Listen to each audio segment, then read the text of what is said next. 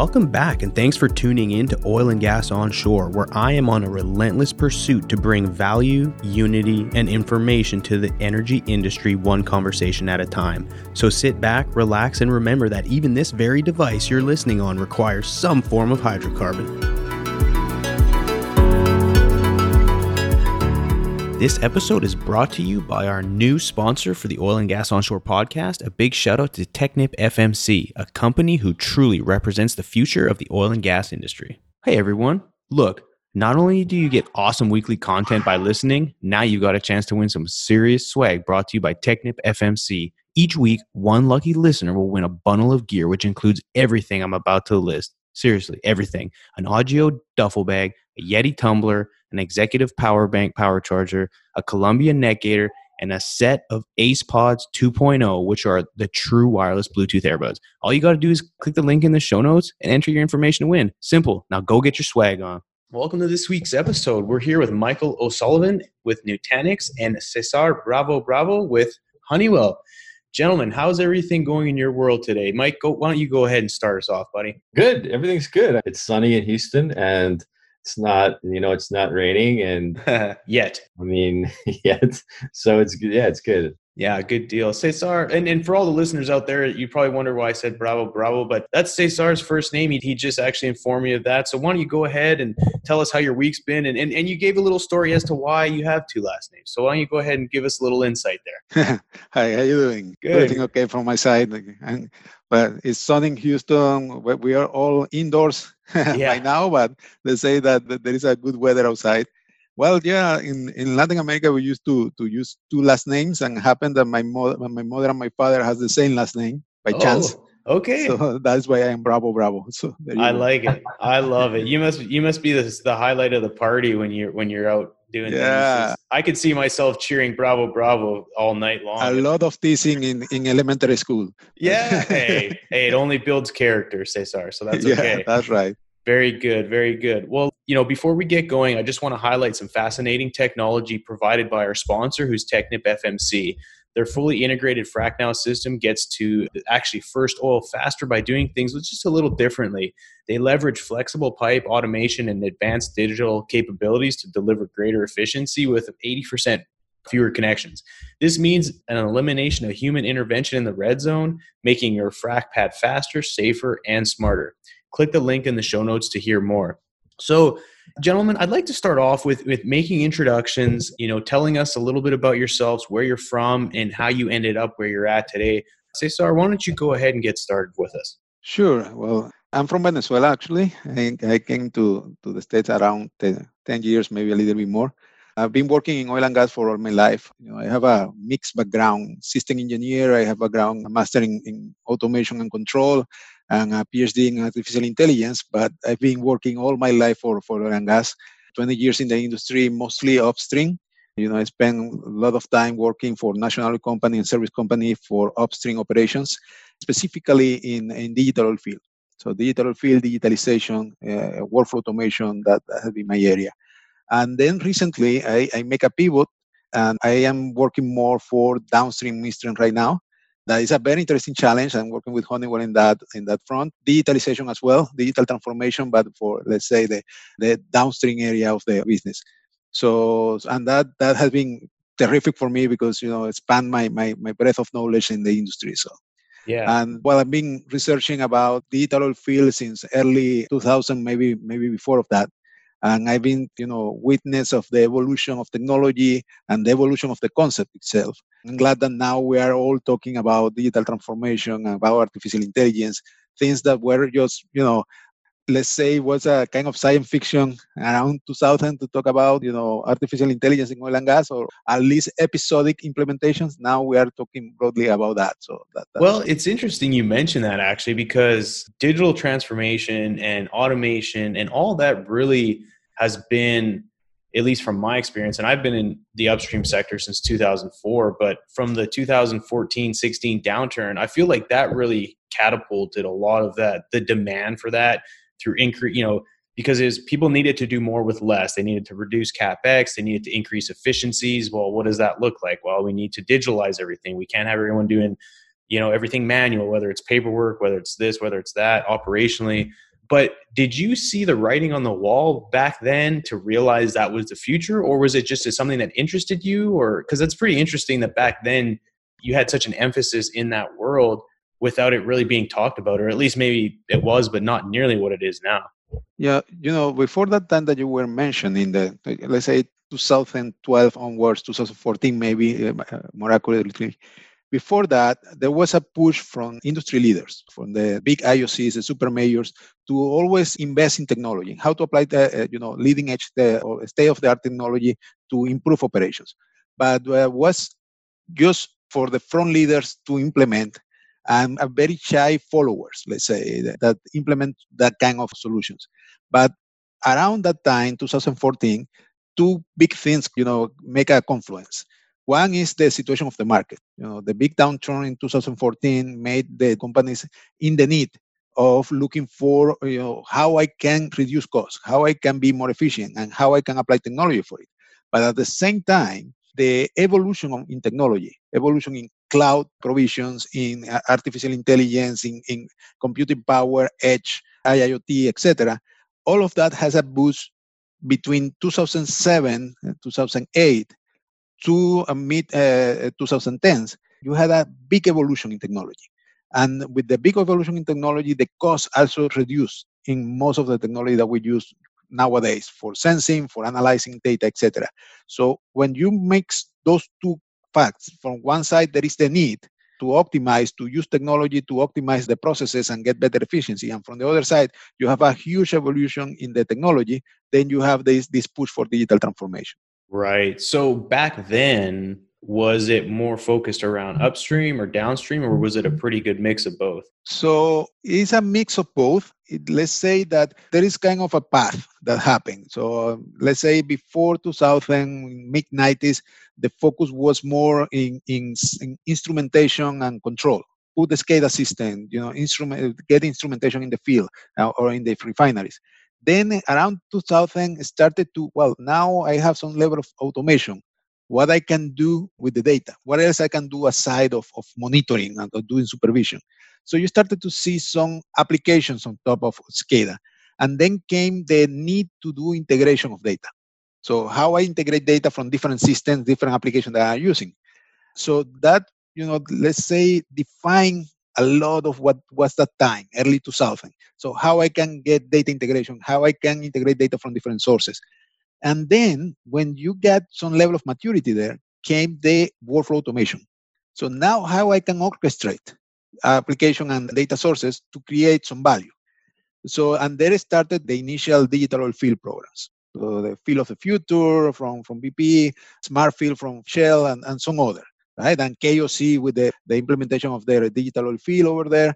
So there you started to see large project of workflow automation, right? But after that passed, and I remember being part of those programs by that time, we were struggling because we were using technology that were not suited for the purpose that we wanted, but we made it work, right? And there was some limited capacity to create true automated workflows to create value. But then, you started to get more and more technology accessible. And then the problem is not only to instrument or to integrate the data or to automate the workflows, is what I can do to improve the process itself, how I can get insights to improve the process and to optimize the process. So how I can take all this data that I have and how I can leverage all these applications to get something else. And there you started to see more application of artificial intelligence. We started to leverage cloud, for example, the capabilities of the cloud to process more data. You started to see using IoT technology more widely and start to look for new data, not only pressure and temperatures, but video, how I can use video to analyze what happened, how I can use drones, for example, to do remote supervisions. So you see it's an evolution. And that evolution came to a point that digital is a must. Digital is part of the strategy of the company now. It's not just, IT or the automation department that is leading the digital programs. It's not a pet program in the company. It's one of the main elements, the main component of the strategy of the company nowadays. Yeah, no, and certainly I have a lot of questions. It's a lot to unpack, but I do want to, I don't want to overstep here. Michael, obviously, who's with us with Nutanix. So, Michael, why don't you give a quick rundown, who you are, a little bit about yourself, how you got in with Nutanix, and then, we'll get more into, some of the topics that Cesar has discussed. So thank you. I have a keen interest in some of the things that Cesar is talking about, because I think there's an aspect of that where what I'm doing with Nutanix and what he's doing and a lot of other people are doing kind of all comes together. And that last thing that he was talking about, kind of all these, the IT and the OT worlds converging and things like that. I started with Nutanix kind of toward the end of last year. And with the idea, kind of the mission was to be the connection between Nutanix and the oil and gas industry and kind of help us understand the industry and align our offerings and what we're doing to create, the most value, and also help the industry and this community that I've been part of for a long time know more about Nutanix and who we are, and just kind of build that relationship between Nutanix and the industry. So, and I've been involved in oil and gas for a long time, but mostly through kind of from the vendor side, from the evil vendor side of the business, where yeah, originally in consulting, like large IT consulting, and then with some software companies. But my career has always been in Houston. And so my clients and my customers, my partners have always been in the industry, whether it's operators or service companies or, or EPCs or what have you. So the thing that stands out to me, kind of where some of this all comes together, some of the things that Cesar is talking about are pretty well established. Like that was a good history lesson. And we see how, the industry finally got kind of serious about digital transformation. And even after this most recent kind of minor dip that we've had in the market, and they're not really abandoning it like maybe back after around 2014, and everybody kind of froze up and just stopped doing a lot of things. Well, we see a lot of these initiatives now continuing forward because the importance, like, it's so critical to the future success and survival of the industry. The thing that's interesting is, so some of these things, Cesar, that you mentioned about what we can do with the data and the analytics, and now that we can get at that data and we can do all this really interesting stuff with it, and we can drive those decisions back out into the operations to streamline the operations, etc. You can speak to all of that really well. The thing that stands out to me is that, and it was kind of highlighted in an article, McKinsey put out an article earlier this year in March, I think, that said, and I forget the percentage, but it was a large number of digital transformation efforts stall out during what they called scaling, which so many of them, once you start scaling, once you start deploying in the real world, which we know in this industry, whether you're talking about upstream, whether you're talking about offshore or any other segment, or onshore or whatever, it's really the real world deployment is complex. It's distributed. There are these old systems that we're trying to meld together with new systems. And so the question to me has been, as I've been looking at this for the last few months, is so many of these analytics solutions, these new cool digital things that we can do, they work really well kind of in the lab, right? Like in development or in some sort of pilot or proof of concept stage. But then when it comes time to actually to roll them out and deploy them at scale in a complex environment, let's say in the Permian, and how do you deploy and operate these things? And it gets messy when these new digital solutions that kind of run on certain types of technologies and software and cloud, when they come together with, like you mentioned, these traditional SCADA systems and other OT systems that are out there. And, we always talk about like the guy who's got the PC that runs, like everything connects to this one PC and it has to be this one, and it's running Windows 7, and it's the only box we got that has this particular SCSI connector on the back of it. And, all of those little things, those complications that you run into in the real world, and how do you operate in scale? So that's been my interest for a while. And when I think about, and when I first met Cesar, he was working in this digital oil field area that he's been talking about. And that was a conversation that we had late last year, which is, how do you get these solutions from their kind of POC stage, where they look like they hold a lot of promise to bring value to the business, but then when they get into a real world deployment, how do you deploy and operate and support those things at scale? Yeah, I mean, that's a great question. And Cesar, I mean, how would you reply to something like that? Yeah, definitely. That is one of the challenges of the success of the program for digital transformation. And let me give you a couple of insights about that. First, one of the, let's say, of the shortcomings that we have in oil and gas as an industry. Oil and gas has been, from the technology standpoint, let's say, traditional industry. So we spend a lot of money, of course, in technology, but the adoption of new technologies is kind of slow in oil and gas in general. Because the business, works as is. So there is some resistance to the change. So I've been doing this with my pumper and my operator for many years. Why I'm going to change? Why I'm going to put money in digital if I can put money in drilling a new well, for example. That is the kind of conversation that you have in the field. So that's why most of the companies has been, creating this kind of specific task force to do analytics. And there are kind of some weird guys in the lab doing some, experiments. And, then you cannot scale that because these efforts are not seen as integral part of your operation, as seen just an experiment that you have there. That, for me, is one of the barriers that we have. I have seen some companies investing in creating digital as a mainstream. So whatever we're doing regarding platform, regarding cloud, regarding edge implementations, whatever we're doing in the front is an integral part of the strategy of the company. It's not, just an example or an exercise where we are doing with some guys in the lab. It's something that is part of our strategy, and therefore we're investing on it. And therefore the adoption is a must. It's not an option. So Yeah. from one side. But the other part is the way to get success and to get a rollout that is really impactful is when you tie the results of the implementation of digital technologies to the financial outcome of the company. And that has been a very, very, important failure, if you will, or at least a shortcoming there. Because usually you apply some specific technology to improve non-productive time in one specific well, but when you try to see the projection of that result in the financial of the company, that is not clear, that link.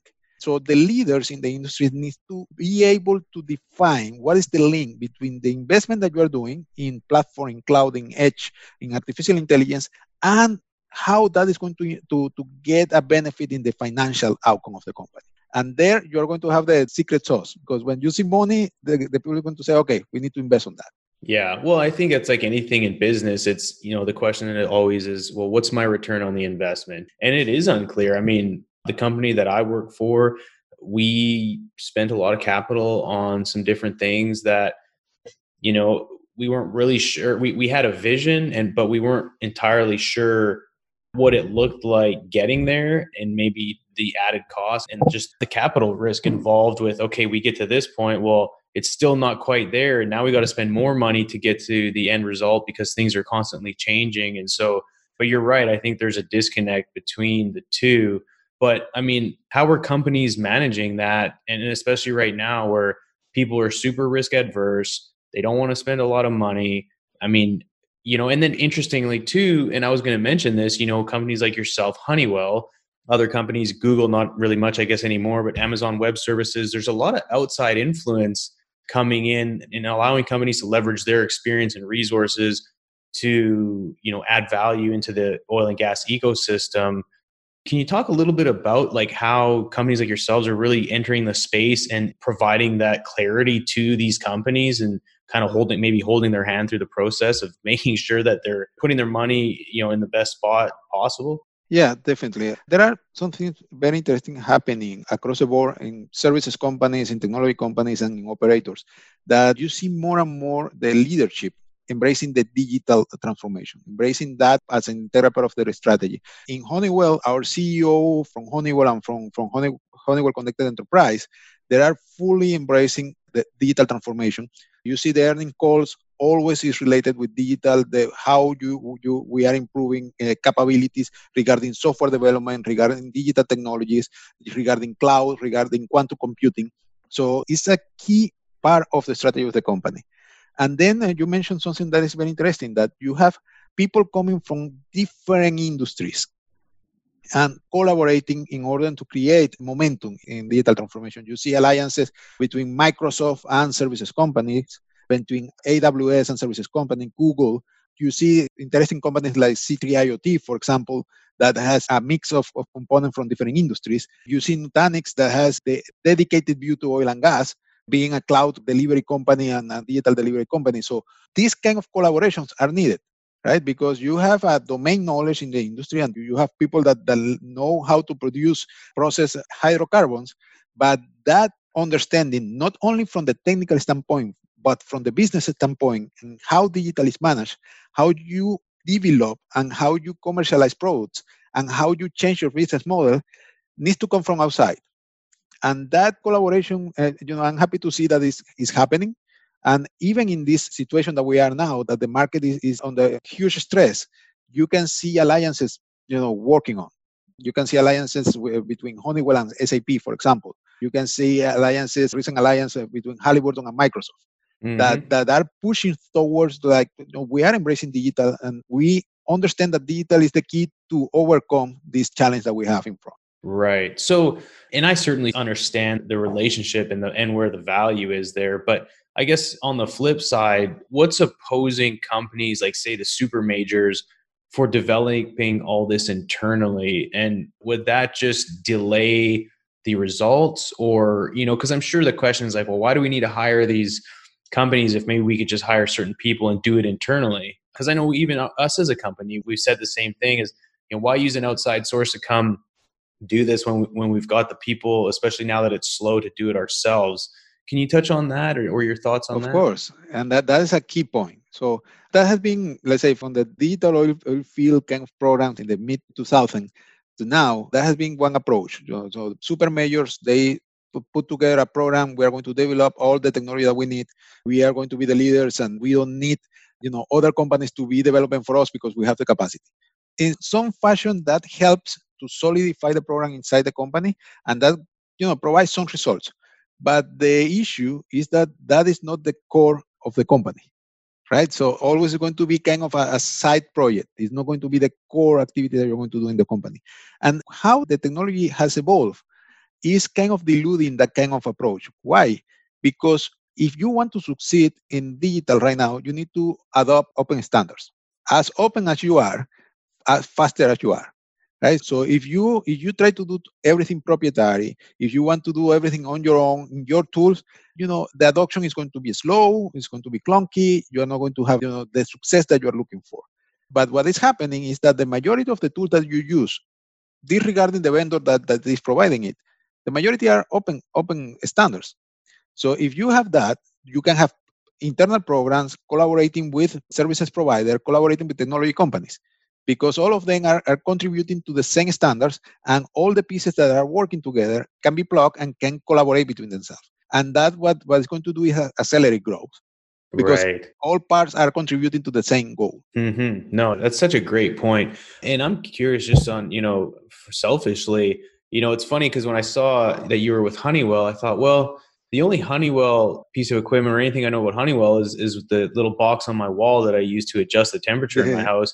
So I'm actually genuinely curious, what is Honeywell actually doing in oil and gas? I mean, we talk about digitalization, but can you give more, like where does the rubber meet the road and what are you guys actually doing? What does the scope of work look like for Honeywell in oil and gas or maybe part of it? Honeywell is a very diverse company. We do a lot of things and oil and gas is one of our major areas for industrial solutions. So we have a large footprint into what is control and supervision. So control system, distributed control system for managing refineries, offshore facilities, onshore, etc. But as well, system for optimization, system for blending and movement, for corrosion monitoring. So we have a big breadth of solutions.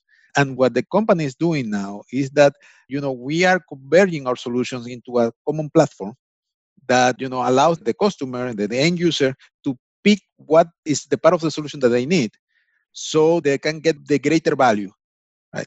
So yes, Honeywell is working in many, many areas. There is one thing that is happening that is very interesting is that we are converging technology from different aspects. For example, converging industrial solutions with connected worker solutions. So with augmented reality and remote work solution with the industrial solution that we have, for example, for control and monitoring and analysis. And that combination is creating a very powerful solution for the customers. And that is part of the digital transformation, how you can take different pieces and combine them together to create greater value. Understood. Interesting. Michael, I certainly don't want to leave you on the sidelines for too long. You may fall asleep on us, but I'm good.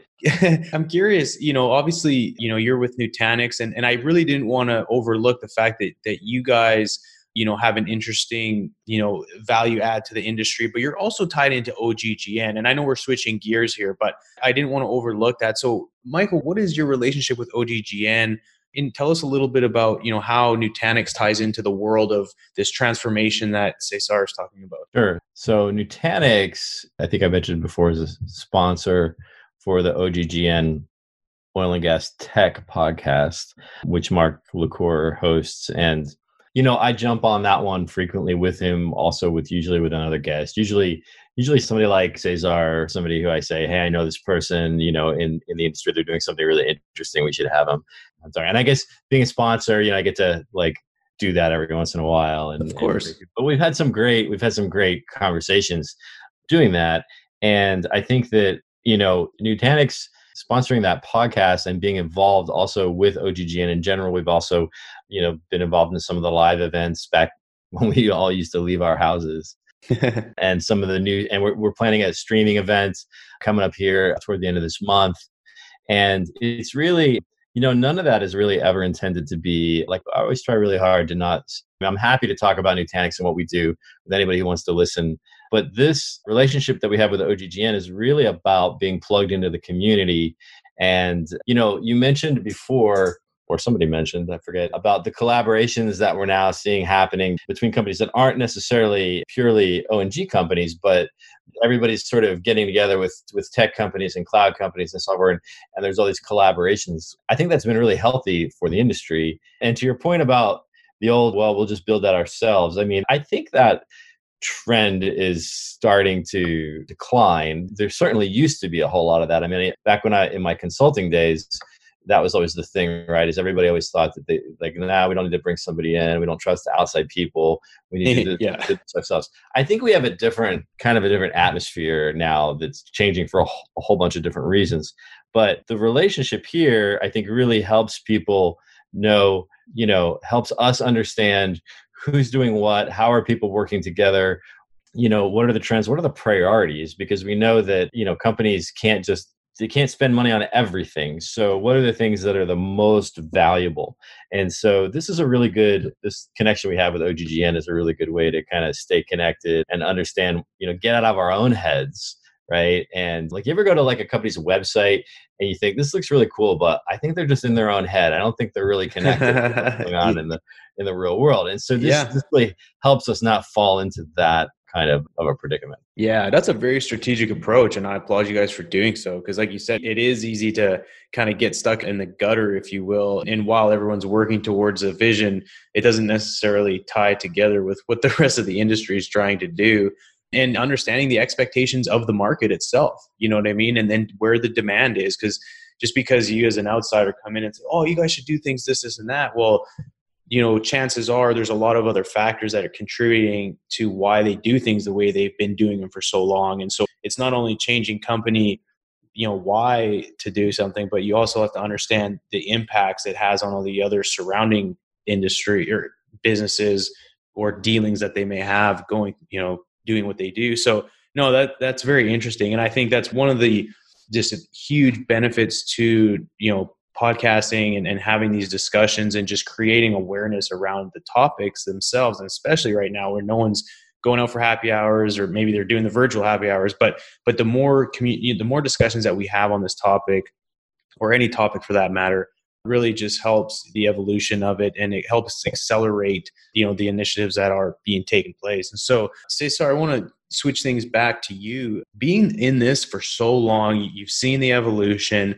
If you had a crystal ball, I mean, what does this look like in, say, 10 years from now? And I mean, I think the growth is exponential to where, I mean, I think the opportunities are endless. And so I'd be curious, what do you have a vision with how these go, say, in the next decade, and what that might look like? Yeah, I think that, a lot of things are going to change in 10 years. The last 10 years, the things have been changing dramatically. Oh, yeah. Right. But one thing I can say is that This situation that we are now with the pandemic and these new days, that new normal that we have, is going to accelerate something that was happening before, but now is dramatically taking speed.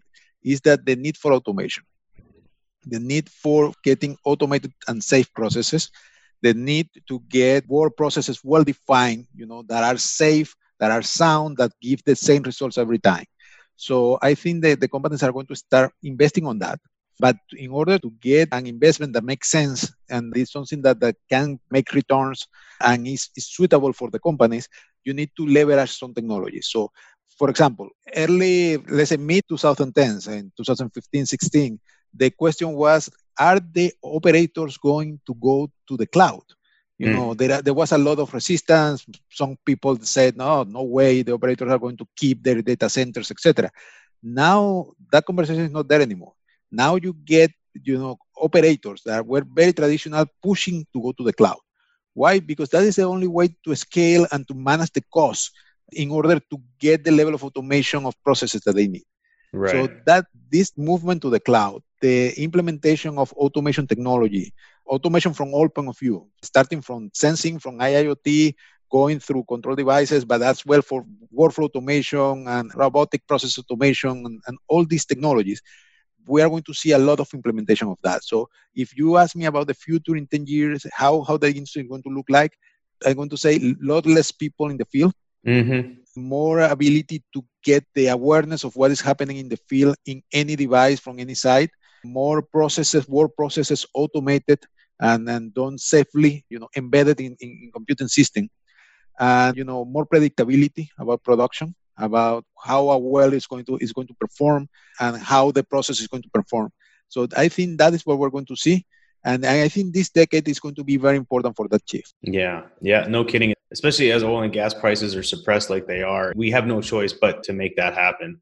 Again, I mean, a whole nother topic of discussion is where oil prices are going, because ultimately when prices are good, people are willing to spend money in R&D and everything else. But right now we have to be strategic and thoughtful in the process in which we do so, because there's just not as much dry powder lying around. And so it makes it really challenging. But let me give you a thought about that. Yeah. Yes, when the prices are high, you get these big programs, right? And you get the money to execute because the operators are willing to do.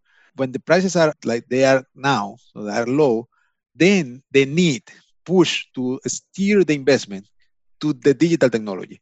Why? Because if you are drilling a well, yes, you can develop better drill bits and better technology, but that take a lot of time and a lot of money to develop. Instead, if you invest in digital, you may have a lot more gains with a lot less investment. Right. So when you have this environment of low prices, then the push for digital start to arise. Yeah, and a testament to that comment, that's what we've seen over the last 5 and 6 years. So yeah, you're exactly right there, Cesar. So Michael, do you have sort of anything you'd like to supplement with that with regards to your thoughts on the future? It's we always like to talk about the futures. I think it's just a fun conversation at the very least. Yeah, I think that last point Cesar made is really good. You're putting a lot less capital at risk to use these digital techniques to do more with less and to get more out of your current operations. So, it's the thing that I always strikes me about this industry is it's a commodity business, right? It's a commodity industry, but it's a commodity industry where companies have to take huge risks and put enormous amounts of capital on the line, and sometimes for nothing, right? Other times it pays off in a big way. I mean, the table stakes are so high in an industry that ultimately results in a commodity product that has, a history of extremely volatile pricing.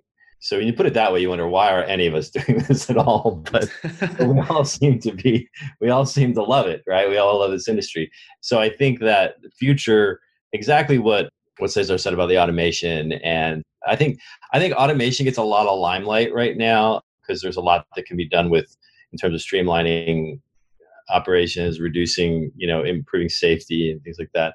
I think you touched briefly on the predictability, flushing the risk out of what we're doing, especially in upstream, right? Especially everything kind of up through production. there's so much risk that goes into every state, right? And that's why it takes years to decide, whether a particular, field is going to be developed, or, whatever all the different decisions are. So I think the more that we can do to flush out the risk and improve predictability, and just so that like oil company executives know when they go to sleep at night that they're not going to wake up tomorrow and be blindsided by some catastrophic loss resulting to a decision, or resulting to outages that were unforeseen, and like all of that there's so much value in all of that. So I think that's where the emphasis going forward, when you look in the future, less emphasis on expansion of the business and more emphasis on how to get more value out of what's already there. Yeah, that's such an interesting point made. And like you said, something that you touched on was just predictability. Predictable analysis is something that, like you said, waking up and not being blindsided, I think, plays a huge role. And especially on reservoir characteristics, and things like that, understanding well spacing. I'm on the drilling side of things. And so, it's cool to say you can drill faster and faster, but the picture's so much greater than that. And like you've described, Michael, and, it's funny you mentioned, why are we even in this industry? Well, I would be willing to debate anybody that the demand for energy from now until 2050 is only going to increase. I mean, that's not, I don't think anyone would argue that. So, and there's always, again, there's the push on low carbon emissions, this, that, and the other. But the fact of the matter is unless the population gets cut into a quarter, the demand for energy is going to be there. And we need to do it sustainably. We need to do it cost effectively. And we need to do it in the most responsible way possible. And by that, all this ties into that. And so it's interesting. But, before we close out, I certainly want to respect your guys' time here, but I always like to close out with sort of an interesting question, more on the personal side. But, Cesar, I'll start with you. So, obviously you're busy with work, perhaps a family man, but what's something about you that maybe not very many people know about? Do you have any interesting, experiences or something about yourself that, you'd like to unleash to the podcast world that might get people smiling a little bit?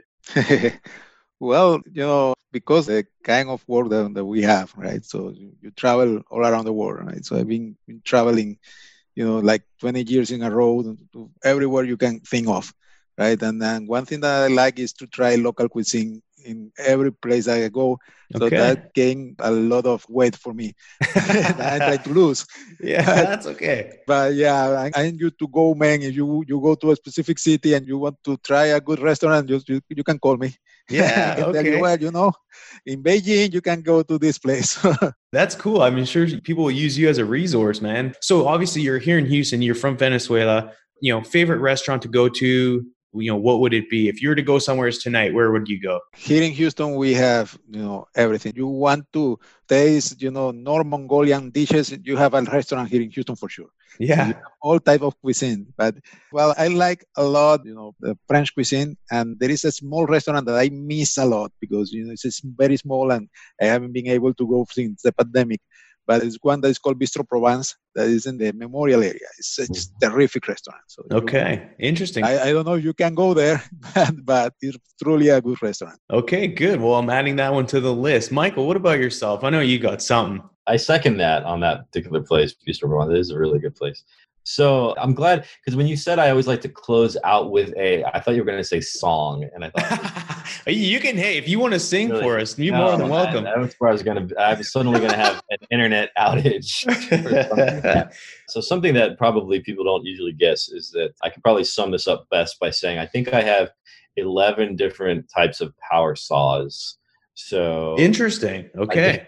Not just that I collect saws, but I like to build things. Such as? Well, so if you walk around my house, you can't, like inside, outside, wherever you go, you can't walk around my house without seeing something that I've built.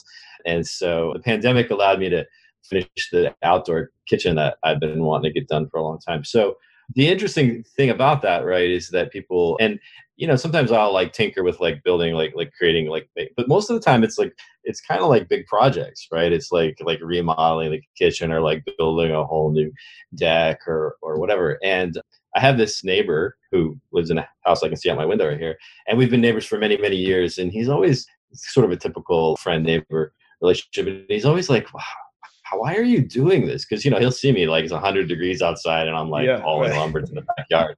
And he's like, how come you're not hiring somebody to do this? Are you crazy? And I always try to explain, it's because the stuff that we do, like the three of us are all in not the same job, but similar worlds. And, you spend like, there's so much like mental energy going into like working with people and all the different scenarios and the predicaments and, and we're always trying to persuade somebody to do something that we think is best. And that's so and true. Maybe they don't. And like the mental gymnastics that's part of the world, And so, but when I'm like building something, all I have to do is measure it and cut it. Like there's not any personalities involved. There's not any like weird things that like, it's like really, so to me, it's like very therapeutic because, and then when I'm done, I can see like, oh, I built this thing. Whereas like the work that we do, especially in the tech world, it's like, it's not always very like tangible. Like yes, somewhere it is tangible, but usually not where I am. And so it's nice to be able to just do something and say, I made that. I didn't have to talk to any people while I was doing it. I didn't have to explain. I didn't have to make any like really hard decisions. I just had to decide if I wanted it to be this big or this big. So it's a nice break. That is so cool. I love it, man. And I think it's so important for people, especially in this high intensity industry, or I guess any industry. I'm pretty biased, obviously, but it's having that outlet of decompressing, giving that sort of mental break, because it's at the end of the day, I mean, oil and gas flow 24/7, 365. And so there's no breaks. And if you can find a way to disconnect, I think it's just healthy, not only from a mental, but physical, and emotional with family perspective. And so, no, that was a great story, Michael. I appreciate that. But yeah, so before, again, we close out, I do want to take a moment to tell everyone about our upcoming OGGN events. This is Savannah, and here are the events on deck for September 2020. There's the FPSO World Congress 2020, and that's on September 1st to the 4th, and also the 8th, and it's all online. The next one is Building the Future Industrial Summit on September the 16th, and that's also online. There's also the 4th Annual Blockchain and Oil and Gas Conference 2020, and that's on September the 16th to the 18th. Then there's the NGenius Symposium and Exhibition for Upstream Innovation 2020, and that's September the 22nd to the 24th. And there's also Effective Leadership Through Change and Uncertainty featuring Condoleezza Rice, and that's on September the 24th. There's also NAPE Summer 2020 from August 11th to September the 14th. And lastly, there's BP Week 2020, September 14th to 16th. That's all for September. I hope you guys have a great month, and thanks for tuning in. Great, thank you. And anyone out there in the Houston area interested in playing Oilfield hockey, come join the Hack and Whack crew for some old-timer hockey. We do it every 2 weeks at Memorial City Mall Ice Rink. Hit me up on LinkedIn for more details. Gentlemen, that's all I have for now. It's been an absolute pleasure. This is such an interesting conversation to have. I feel like I never get bored of it, and it just continues to evolve. So really appreciate your time. If you don't mind, I'll put your guys' LinkedIn links in the show notes, along with respective websites. And if people have any questions, can they reach out to you guys? Absolutely. Sure, anytime. Absolutely. Excellent. Good deal. Well, any closing last words before we shut this thing down? Thank you very much, Justin and Michael. It has been really, really fun. Thank you. Awesome. Well, everyone out there, always remember, when the density's up and the gas is down, open the choke. Let's go to town. Thanks, everybody. Thanks again for listening. Tune in next week for another episode of Oil and Gas Onshore, a production of Oil and Gas Global Network. For more information, visit oggn.com.